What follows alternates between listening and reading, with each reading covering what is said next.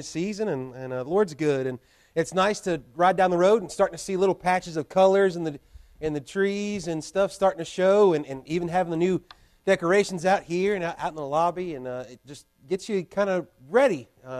Ready not just for the change of season, but I think mostly ready for Thanksgiving, I guess. I don't know, but one or the other. But I'm thankful that we're here tonight. But let's go ahead and open up in a word of prayer. And then we're going to be looking at Psalm number 9 tonight. I did want to give you just a quick update. Richard texted me this evening and said that Janice has had a good day, and that the doctor is very pleased. It looks like she is making more improvement today with the flexibility in her lungs and things. So it still is certainly a big prayer request for that to continue, but thankful for another day that there's been progress made. So any little baby step is really a giant step in the grand scheme of it all. So praise God for that. But let's pray tonight. Let's pray for those in need. Let's pray for the Lord just to help us tonight. Show us something we need from His Word, and that God would strengthen us tonight. Now let's pray. Our gracious Heavenly Father, we thank You for each one that's here. Lord, thankful for another day of life. Lord, that we've been able to worship You this morning and tonight as well as we gather. But Lord, not that we just get to worship You while we're here inside these walls, but Lord, as we go to our home and as we go about our day, Lord, help us to have worshipful hearts and hearts that are full of praise and prayer to You and for You, for all that You've done and all that You are. We do thank You for the good reports that we've had for the mid-gifts, Lord. And Lord, we do pray that You would continue to give grace and a healing touch there, Lord.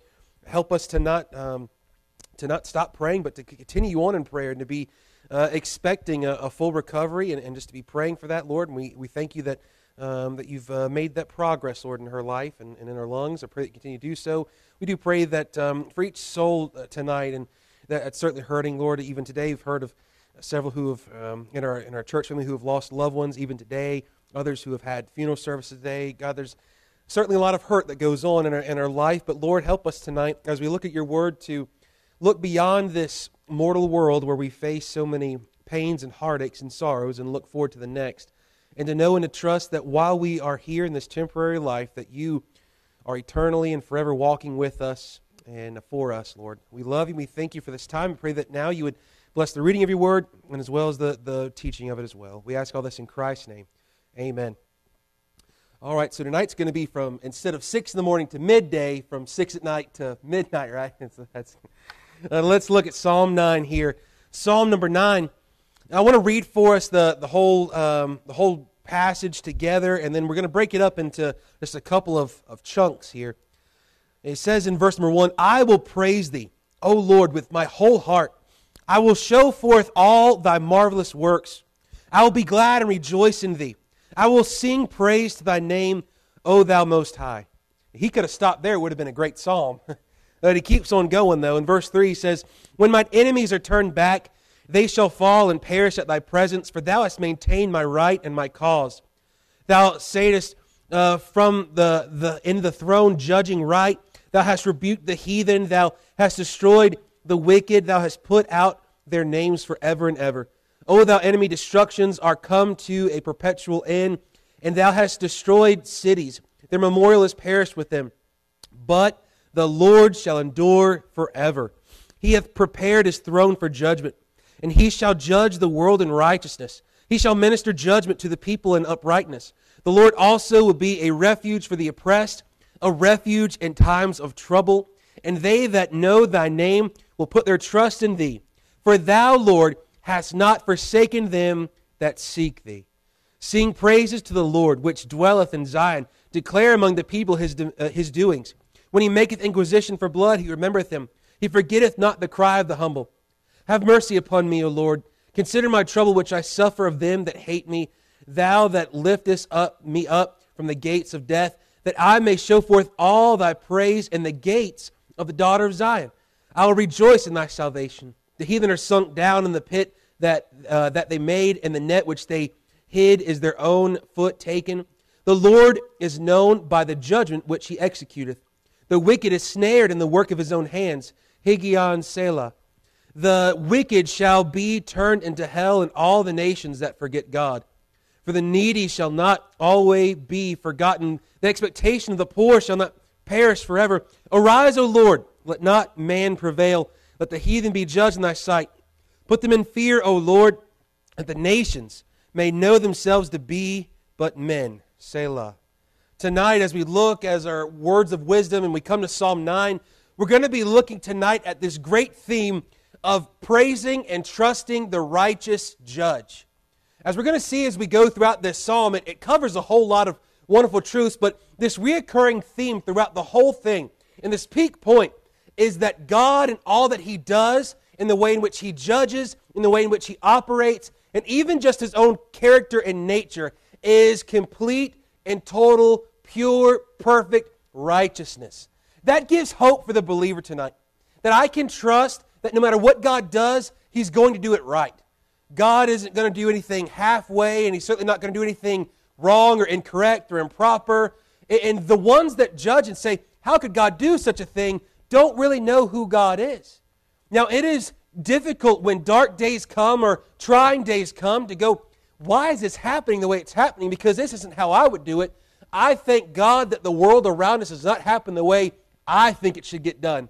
Because if it goes the way I think it should get done for a day, we'd be in more trouble than I could even imagine.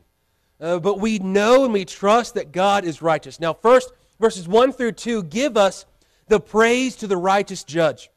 He begins with 4 I wills. All right? He says, I will praise thee. I will show forth thy marvelous works. I will be glad and rejoice.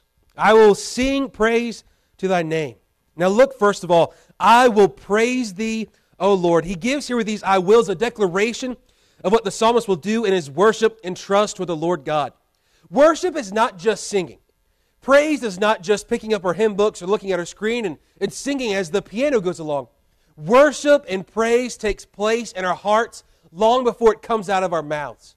Praise and worship comes out of our mouths because it is an overflow of what our heart believes and knows about God according to His Word. It is praise and worship that is not just saying, these particular words or singing a particular hymn, but it is an outflow of all that God has done, and it's a change of heart. It is that our heart goes, as we're going to see in this psalm, from the gates of death into the gates of the daughter of Zion. As we're going to see, it's a change. Worship should change us. We should be changed by worship. Not that, those songs are really rocking today sort of thing, but we're changed by the fact that we've met with God and He's met with us. That's what worship looks like. That's why I say this. We gather to worship the Lord corporately, right? Publicly. But when you go home tonight, you're still called and commanded and even should have the desire to worship God privately. In your family life, it should be taking place. In your personal life, it should be taking place. Because everything that we do, whether privately or publicly, is to be to the praise and glory of God. Now he says, I will praise thee, O Lord, with my whole heart. This is in response to a distressing situation. The psalmist brings himself to praise God in anticipation of the hour of deliverance. I would say this, that oftentimes in our Christian walk, that the sweetest moments of praise and worship in our life take place not on the mountaintops, but they take place in the deepest, darkest valleys. And the moments that we feel the furthest from God are sometimes the moments that in just a second of worship that the Holy Spirit comes alongside of us and fills us up, and we go from being in this dark valley to where it is as if we are on a mountaintop. Even though the situations around us might not have changed yet, inside we're on a mountaintop because we've just experienced God's goodness. We've been able to worship in the middle of storms, in the middle of trials, in the middle of difficult circumstances. The sweetest of praise comes oftentimes from that outflow or overflow, not just of a heart that knows and trusts God, but in a heart and out of a heart that knows and trusts God in the middle of any circumstance. It's easy to worship God on a Sunday morning. It's a little harder maybe on a Sunday night, especially when it's raining. Right? And we know this, though, that it is difficult, though, to worship God when things don't go our way. However, it's very sweet. It's very needful. Not for God's sake, but for our sake. This is what I encourage those who are going through tough times or even bouts of discouragement or depression, is to not focus about how you're trying to claw your way out of this circumstance emotionally or that sort of thing, but to take a step back and to just start praising God for the little things that you see around you. There's been moments in my life and ministry where we've gone through some tough, dark times. And the way that the Lord has used things to get out is, there was a day we were living in Danville. We were in an apartment. The apartment was a nice apartment, but the neighbors above was not good. The circumstances were terrible. It was, one of the weeks of, do you want gas or groceries, right? And things were tough. And the Lord stopped me and He said, look around, son. And it was like, okay, well, you got a sofa and a love seat. There's a sink that runs water. There's a dog. You got a dog. You got a wife. You've got clothes, more than one pair of clothes and change of clothes and all these things. And it's like, you know what? Today seemed like it could not be any worse or any more difficult than yet in just an instant, in a second. A little bit of praise goes an awful long way. He says, I will praise thee. Notice this, though, with my whole heart. With the whole heart. When we gather, not just publicly, but when we come to worship privately in our devotion times or Bible study times before God, we're not to do so half-heartedly, wouldn't you say? Of course. Right? The half-hearted Christians, they can stay in the lobby, right? And I'm not talking about security tonight. Thank you guys for doing what you're doing. But when you come through these back doors, it needs to be your whole heart in this thing. But when you sit in the mornings or at evening or whenever you sit down with your Bible open and a pen or your prayer list to go over it, it should not be half-hearted. Now, we say that and it's a no-brainer, but yet many times when we approach church or we approach our devotions, we're going, well, let me make sure I check this off my list today. It's a part of a to-do list, not a part of the top of the list and really the only list that matters, and that's glorifying and knowing God more. Spurgeon once said, half heart is no heart. I'd say he's right there. He's a lot smarter than I am anyways, but half a heart really isn't much, is it? I want to point you to an illustration tonight. In the bulletin here, it's quite fitting. A little cartoon, it's a little cartoon figure holding up a heart, and it says, it ain't much, but it's all I got. And it's showing that the Lord says, it's all I ever wanted. The Lord does not desire sacrifices of bulls and goats anymore. Praise God, because we've got Jesus Christ the righteous, who is not just the Lamb of God, but He is the great high priest, prophet, and king for us. But even more so, God does not desire a half-hearted believer nor half-hearted worship. He doesn't want us to just go through the motions of singing Amazing Grace if it's not amazing to us. If Amazing Grace is no longer that amazing to you because your heart is maybe calloused or you're just having a bad day or you're distracted or concerned about other things, you may as well close up the hymn book and sit down. Go ahead and, I would even encourage you, in the middle of a service, people might look at you funny. I won't care because I won't see you because I sit up here, right? But if you're in a spot where you're distracted and you're trying to sing and it's just not happening, close that hymn book up. I'm giving you permission. Close it up, sit down, and pray. Stop what you're doing in that moment because I'd rather you get your heart right before you sing another note. There is no point in perfect pitch if the heart is not directed towards God. And so we see that if we are to praise the Lord, it should be with every fiber of who we are, what we know, and hold dear about God. He says, not just with my whole heart, but then He says, I will show forth all thy marvelous works. I love this phrase. Will show forth all thy marvelous works. The word works here is the idea of wonders, of His redemptive acts from creation, redemption, and of course, one day consummation and the final judgment of His enemies. We see throughout all the Psalms, if you've read the Psalms, there are some Psalms that literally the whole thing just says, and God is good because He did this, and God is good because He did that, right? Praise the Lord because His mercy endures forever, because when the Israelites came to the Red Sea, the Lord delivered them, and they walked on dry land. His mercy endures forever, and on to the next, and on to the next, and on to the next. It is recounting oftentimes the wonders and works of God. It should be for every believer that we have this upon our lips and upon our hearts. One writer tells us, wonderful deeds or things is a single Hebrew word particularly frequent in the Psalms, used especially of the great redemptive miracles, but also of their less obvious counterparts in daily experience, and of the hidden glories of Scripture.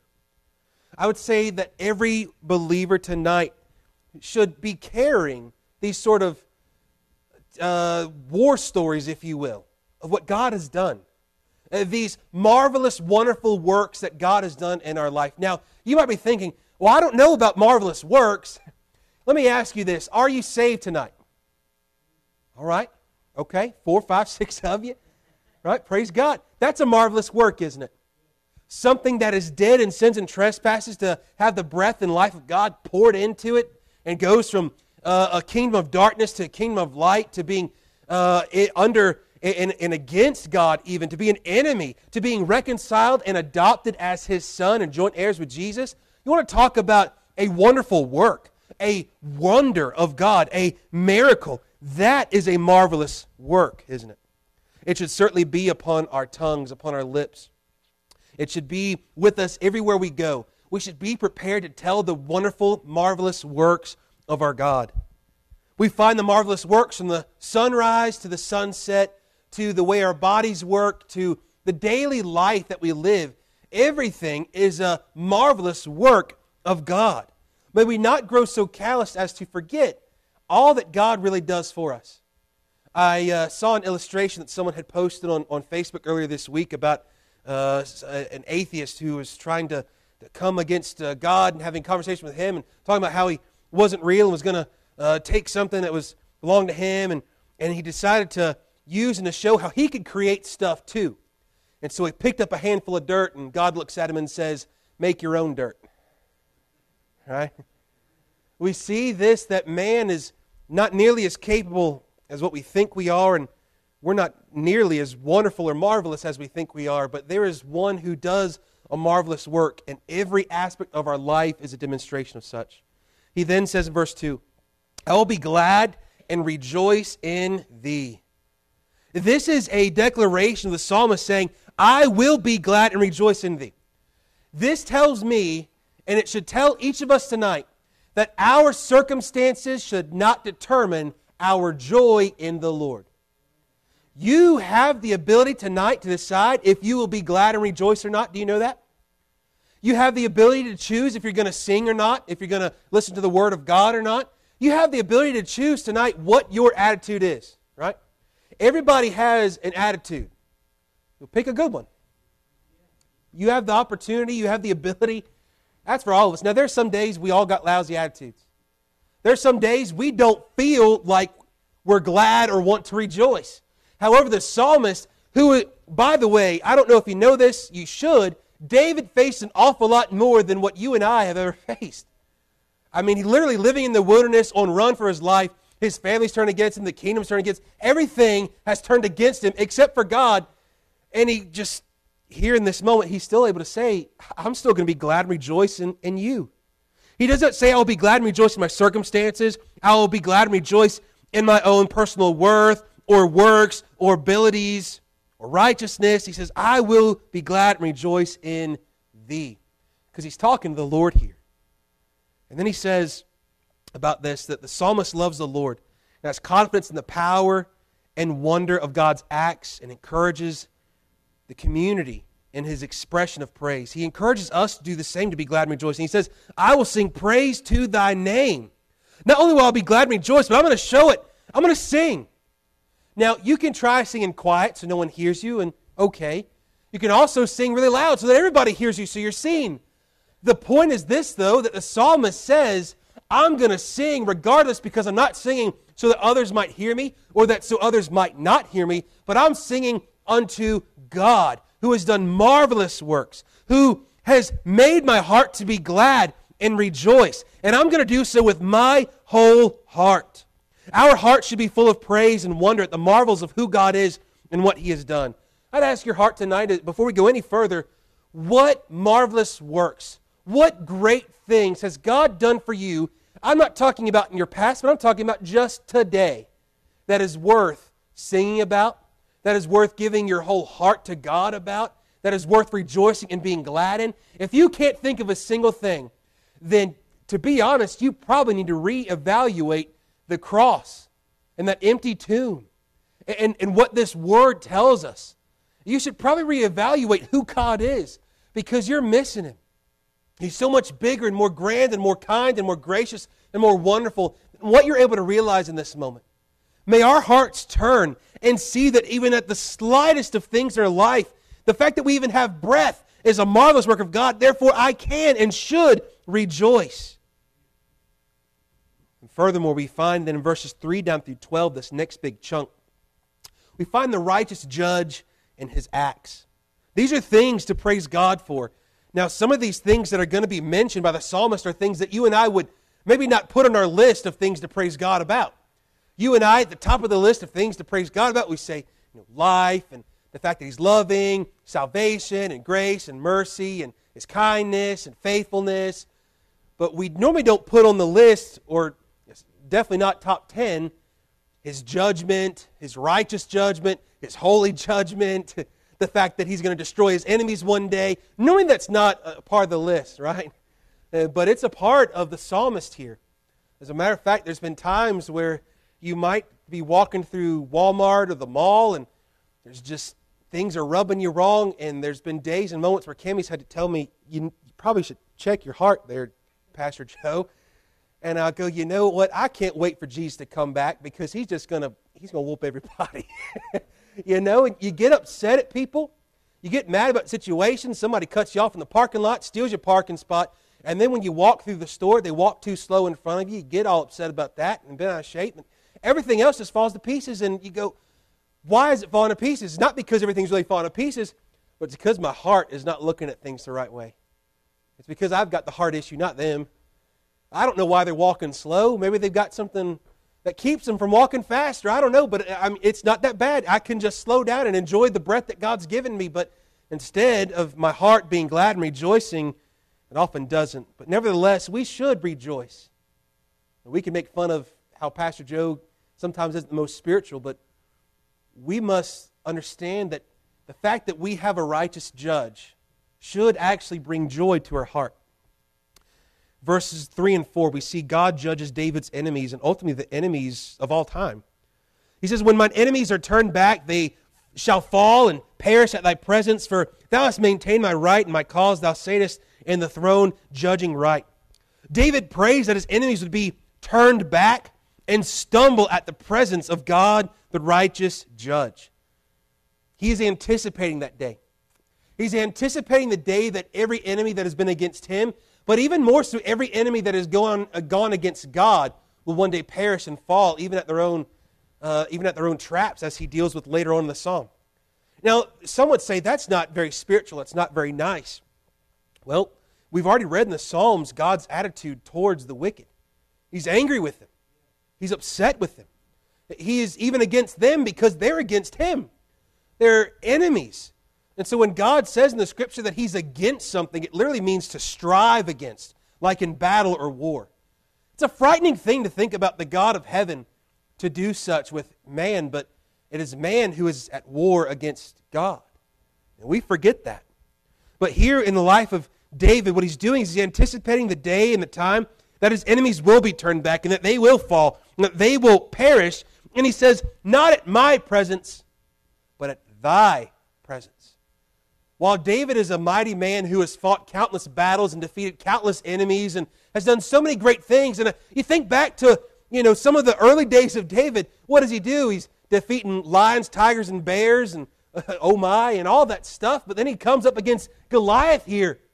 And while everyone else who are trained warriors is shaking in their boots and in their armor, he comes running and says, is there not a cause? He says, now's the time to fight. And he even doesn't wear the armor. He goes out with some rocks and he's expecting, he says, I'm going to take you down, Goliath, not because I'm bigger, better, stronger than you, but because you've defied God and He's bigger, better, badder, and stronger than you. He knows who he fights for, and he knows who fights for him. That's something that we must never forget in our times of trouble and circumstances, that we fight for God, but even more so that He fights for us, and that one day our enemies will perish. Why? Because our enemies right now in the circumstance of this life, you know what they are? Starts with a T and ends with temporary. Or temporary. Your enemy, the one that is against you, or the circumstance in your life that feels like it's huge and it's coming against you and you can't get around it or over it, through it, or under it, it is temporary. And if we can understand that this moment is a momentary light affliction in comparison to the weight of glory and eternity, then it's not so bad. But as we've talked about, we make something that is small up close, that attacks us or comes against us, to be the biggest thing around, and somehow in our eyes it becomes bigger than God, and nothing is. It doesn't even compare. It doesn't even come in comparison. And it says here, one commentator deals with this, he says, where lesser men boast of success and talk of power, David sees God as his rescuer and sings of justice. What a testimony that is of David.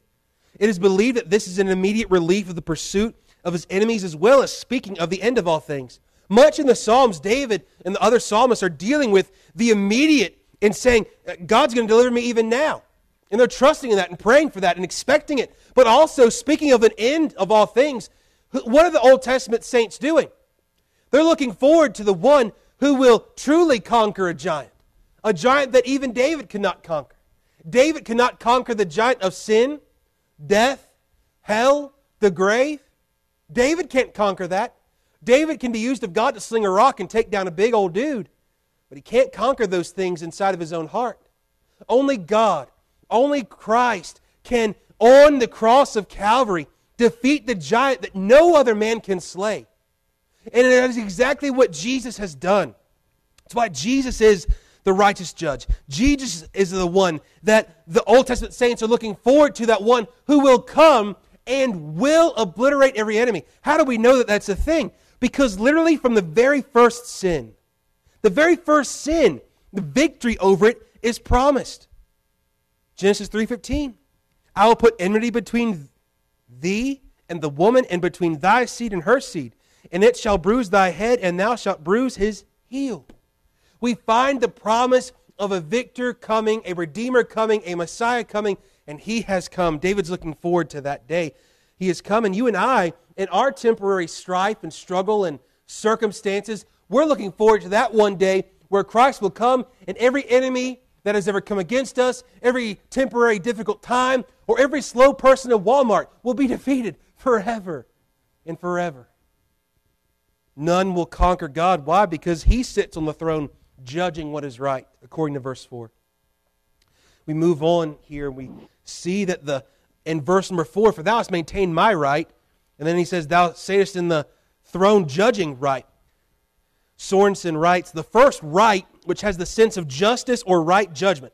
David knew that as he did right and lived in the center of God's will, that God would do right by him.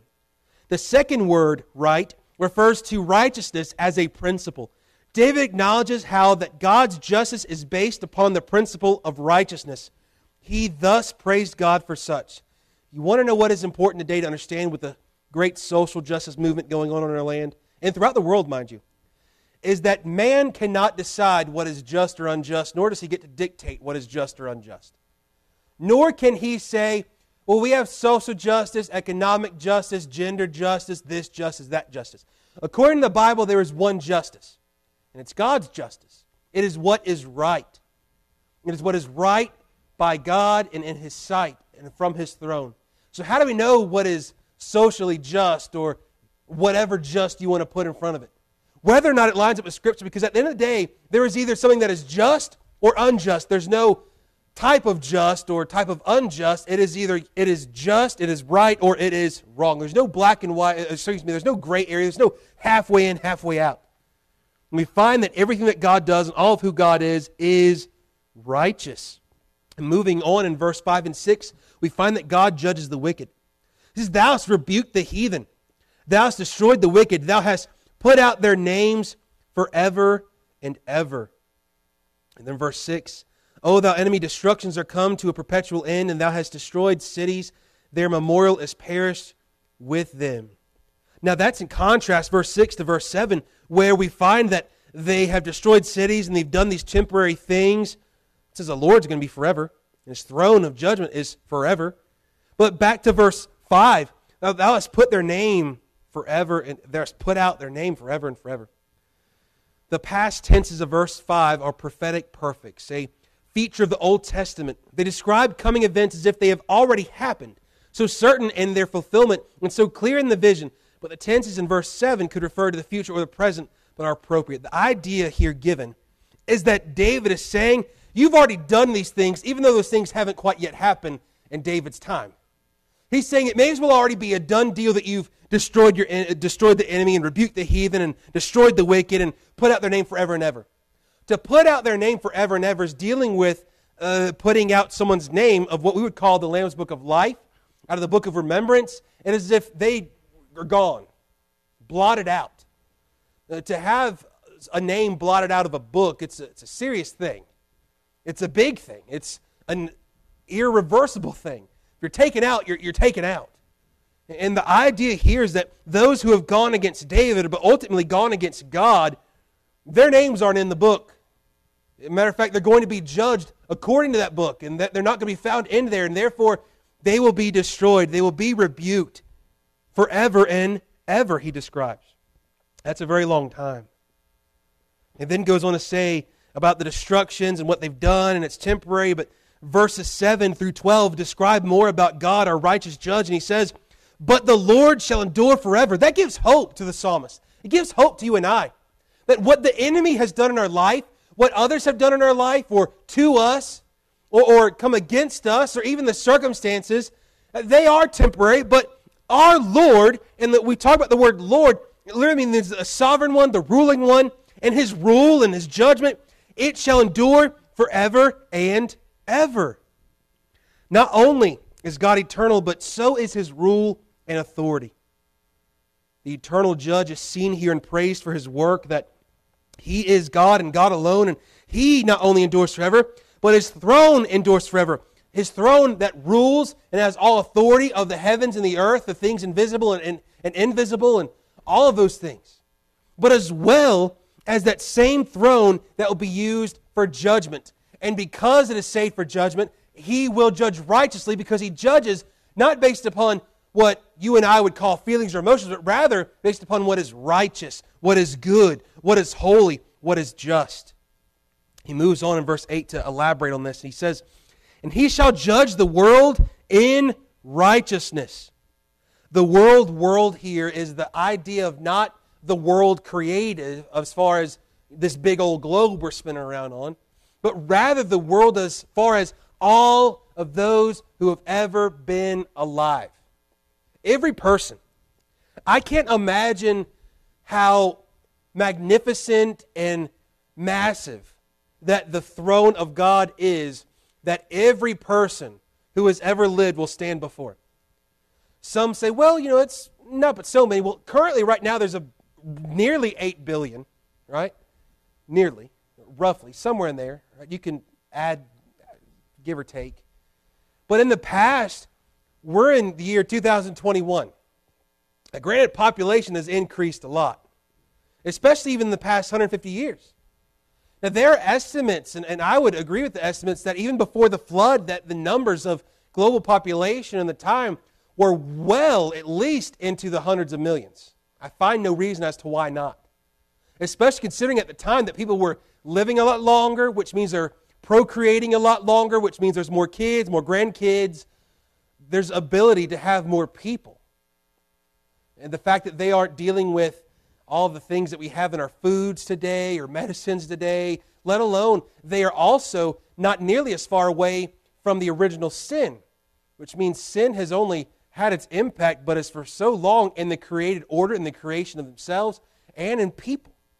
So it's easy to fathom or to imagine that there were literally billions of people who have existed in the world today and throughout all of human history. If you take a young earth creation view like we do, and I certainly do, around 6,000 plus years, and if we've got 8 billion now, and that's jumped up so much in the past 100 plus years, imagine how many. You find that each one will not escape the judgment nor the eye of God. He alone sits upon that throne and has authority to judge, and he will judge righteously. It says, he shall minister judgment to the people in uprightness. It reiterates exactly what he said in that whole verse. Over and over and over again. Righteous, uprightness, what is right. This describes who God is, and it gives our psalmist hope, and it should give us hope as well tonight. In verse number 8, verse number 9. The Lord also will be a refuge for the oppressed, a refuge in times of trouble. Well, boy, it gets better for the psalmist here, because not only is he trusting that God is going to do that which is right for all of eternity, but that same very God is also the God who is a refuge for him, a refuge for those that know him. And that even though that you and I will too stand before God, that we stand before him as he is also not our judge, but also our refuge. It is he that we cling to. It is his righteousness that we're clothed in, that we get to enter into his kingdom.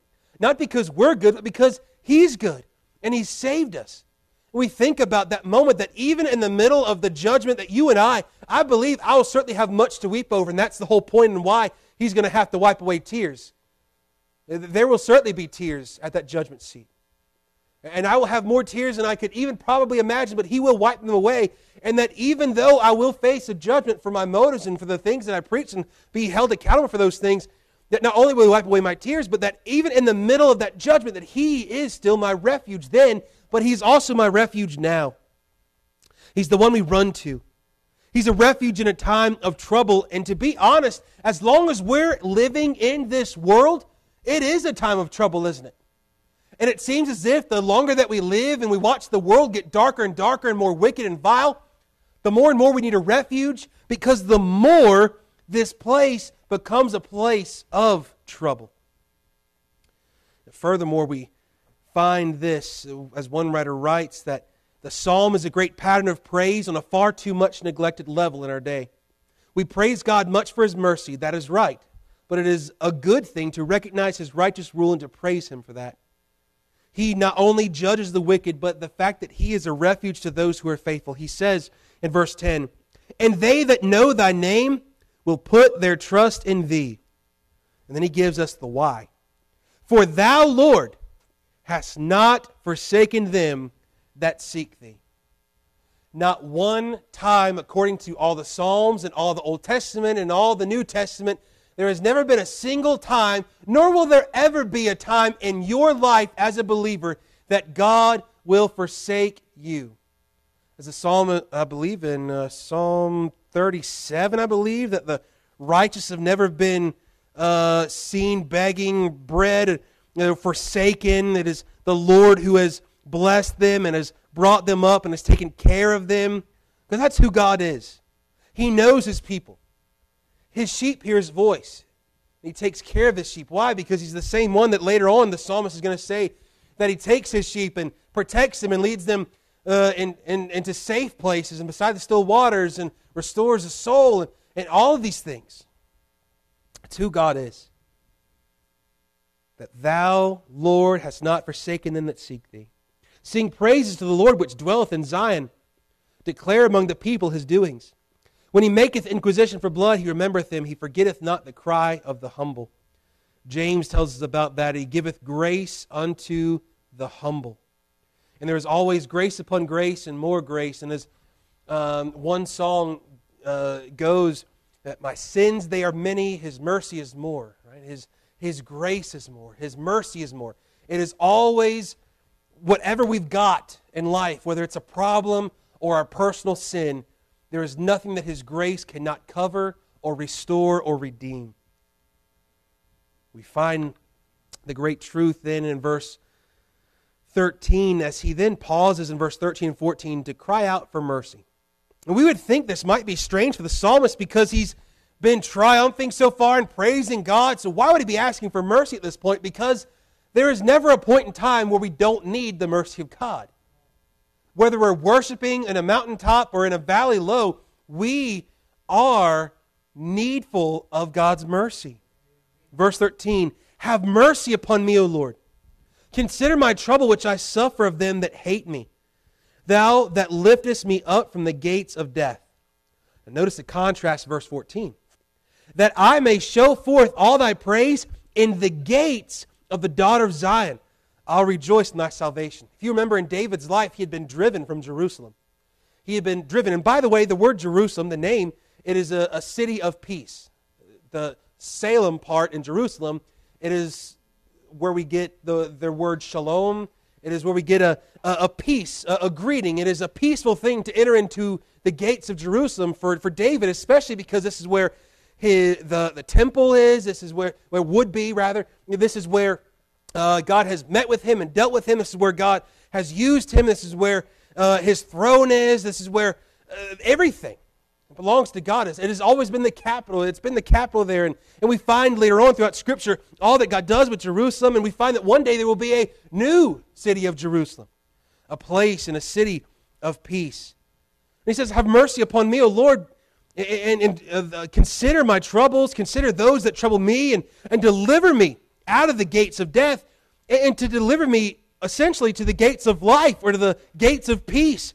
Let me go through there so that I will rejoice in thy salvation and see that not only when we're saved, but one day when we leave this world and enter into his full and final rest and peace that is in Christ forevermore, that we will pass through gates, if you will, of death unto life. From that which was chaotic to that which is peaceful, to that which had enemies against us and against God, to where there will be no more enemy to come against him nor us as well. We find that there is never a circumstance we don't need his mercy, but as well it's by God's mercy that we pass from those gates of death through the gates of Zion, which is another way to understand the gates of that eternal city of Jerusalem of peace. And furthermore, verse 15 and 20, we find the remembrance of our judge and his judgment. He says, the heathen are sunk down in the pit that they made, and the net which they hid is their own foot taken. This is to be understood as he's trusting that this is going to take place. He's trusting that this is the full and final outcome for all of his enemies and the enemies of God. The Lord is known by the judgment which he executeth. Well, what is his judgment? His judgment so far has been described as righteous or upright judgment. So that means that the Lord is known by one thing: righteousness. If you could sum up all of who God is, it is his holy character. Notice this, that with the attributes of God, we don't say certain things, we don't use certain adjectives to describe every attribute, do we? But if we were to use one, I would make the argument that it would be holy. God's love is a holy love. It's not a love that's based upon feelings or what the other person's doing for us, because if that was the case, how in the world would he ever love us? He wouldn't. It's a holy love. How about his wrath? Is it just being a mean old man and playing whack-a-mole? No. It's a holy wrath based upon his holiness, his holy character. That there is no spot, no blemish, no darkness in him. That he is light and love. That he is purity. That he is all, and all that he does and is righteousness. That's why the Scripture says, be holy as he is holy. That's why if we were going to root this thing down, we find that the Lord is known by righteousness. And I would say the reason why the enemies don't like God is because they don't like righteousness. To know what righteousness means, to know what rightness is, means that we would have to conform to that. We would have to answer to that. And the reason why the enemy doesn't want that is because their hearts would then have to change. Their hearts would then have to be humbled. Their hearts would have to be bowed before this righteous judge, who they will stand before. He says, the wicked is snared in the work of his own hands. Then he gives two words here, Higgaion and Selah. Now these two words together, one commentator addresses these words. He says, finally David completes the verse with Higgaion, Selah. The word Higgaion is not translated, but has the thought of meditation. Selah has the idea, as we've talked about, sort of to pause, reflect. The greater thought likely is to pause and meditate or to think about the truth just uttered. There is considerable cause to think about what has been said. What has just been said? What has just been said is that the Lord is known by the judgment which he executeth, which is what? Righteousness. If you are on a mountaintop, you know what you should dwell on? The righteousness of God, the character of God. You know what, if you're in the deepest, darkest valley in your life you've ever been in, and you don't think it can get any worse, you know what you should dwell on? The righteous character of God. I've talked to many who have said, I'm upset. I just can't get my joy anymore. And I'll say, well, what are you studying? And they'll say, oh, I've been studying the end times for a long time. I just can't get out of it. You know what I'll tell them? Quit. They'll say, well, what should I study then? Because it's coming. I'm going, quit it. If you want peace, whether it's about the end times or how about the right now times, study to know God. Why? Because the more I know about God, the more I can trust God, and the more I trust God, the more I trust God right here and now, let alone for in the future of the end times, because that means I'm trusting to know that whether end times come or not, and whether I'm here for them or not, that God's going to be righteous, and He will judge righteously, and I'm on the winning side. So if I know who God is, then it will be perfectly okay. So if you're down, if you're out, if you're struggling, or if you're doing great, just get to know who God is. And boy, will it open up our eyes. Boy, will it help us. And moving on, he then continues and says, the wicked shall be turned into hell, and all the nations that forget God. That right there is a sermon in and of itself. That's the other 5.5 hours tonight. But he says a very key thing here. This is not just, mind you, for David and the pagan nations that are all around that he has defeated and fought against. This very much goes for every nation that has ever been in existence. And this is important.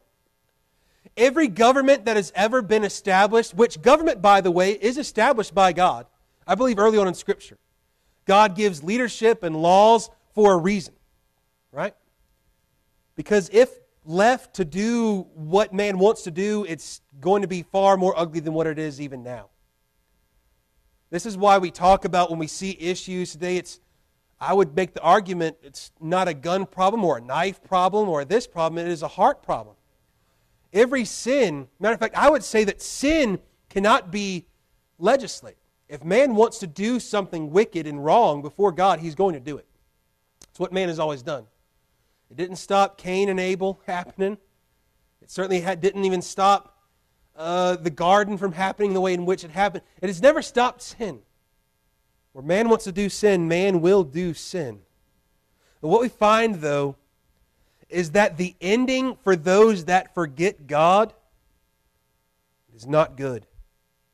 The wicked shall be turned into hell. And, he says, all the nations that forget God. The purpose of government is to uphold the standard and rightness and judgment of God. This is why it is not the government's job to tell churches what to do, when to meet, how to meet, and all those things. Nor is it their job to tell you what your children should learn or know. And that's about as political as I'm going to get tonight, but the reason why we see those things taking place today is because we live in a world which nations and whose nations have forgotten God. What it means to forget is not that we just go, oh, I forgot you were there. Forgot you were standing there. The idea is that I know you're standing there, but I'm ignoring you. It's the idea of suppression. Of, I just slipped and forgot that I was representing God and that what was right and what was wrong. Governments don't forget what's right and what's wrong. They know. Why? Because it's in our heart. It's the law of God written upon our heart that we know. For a nation to forget God, it's a scary thing. Because when a nation forgets God, what it means is that the people have forgotten God. And what it means for the people to have forgotten God is it means that they very much know who He is and they very much know what is right, and they don't want either one of those things. This is why in the days of which we're living in, we should never be surprised that the things take place in our world, whether catastrophes, judgments, mind you. I would certainly say and argue that the things we find in our world today are birthing pains and precursors to a greater judgment that, praise God, I'm not planning on being here for. But judgment comes to those who forget God and always will, because it always has. And all throughout the Psalms so far, from Psalm 1 all the way through, we find that the wicked will be wicked as long as they want to be wicked, but they won't get by with it forever. God will have the final word and say so, and thank God that He will. The thing that often gets asked is, Well, if God was so good, then why would there be hell? Why would there be wrath? Why would there be punishment? Would He be a good, holy, just Father or judge if there wasn't? Would a good mom or dad never punish their children if they did wrong? You wouldn't call them much of a mother or father, would you? So if God is holy and right and upright in all that He does, then there must be a hell and there must be judgment. But the issue and the fact is this, that those folks who go don't have to, but they do so because they forget, neglect, ignore, and even despise God, as we've read in the first 8 Psalms. He then says, "For the needy, though, shall not always be forgotten. The expectation of the poor shall not perish forever. Arise, O Lord." It means He's calling on God to action. He says, "Let not man prevail. Let the heathen be judged in Thy sight." Then He says, "Put them in fear, O Lord." I believe this is a prayer that we should carefully but probably pray in our day-to-day.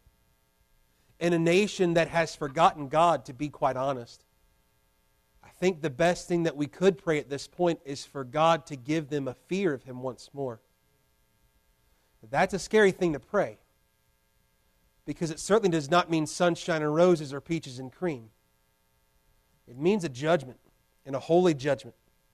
For God to get a hold of hearts, for God to get a hold of those who've forgotten Him, and to have them look at Him real quick. It reminds me much of the nations that God judged in the day of the author of Psalm here, as well as in the people Israel, how God used 10 severe plagues in Egypt to get a hold of some hearts and to say, you might do as you want and you might get by with your wickedness for a while, but it won't be forever. And today I believe God would say the same thing to us. He says that the nations may know themselves to be but men. Nations forget God because they forget they're only men. And that's what we find ourselves in this world today. Today I would say that we need to reflect on this psalm. We need to bring it together to understand that we start off in this psalm with this sort of praise and glad and rejoice and all these things, and we don't end on a solemn note. While it might seem that way, we end on a note that is able to be glad and rejoice and praise God with the whole heart, because God is the righteous judge and will one day vindicate all of the upright and all of the humble who have sought Him at His word and done His will. This is a warning to the wicked and to the wicked nations, but is a reminder that God will prevail and take care of the humble who trust in Him.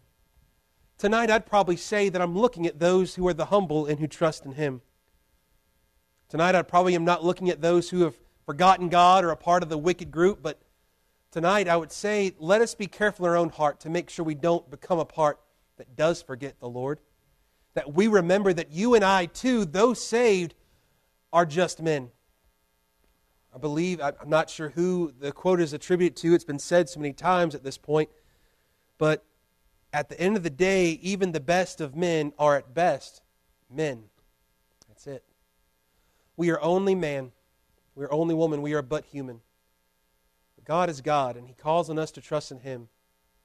And may we do so tonight, because if we do, there's a whole lot better outcome in eternity, but there's a whole lot better of a life to live now, trusting the Lord, walking in His Word, and knowing that He is a refuge in my day of trouble now and forevermore.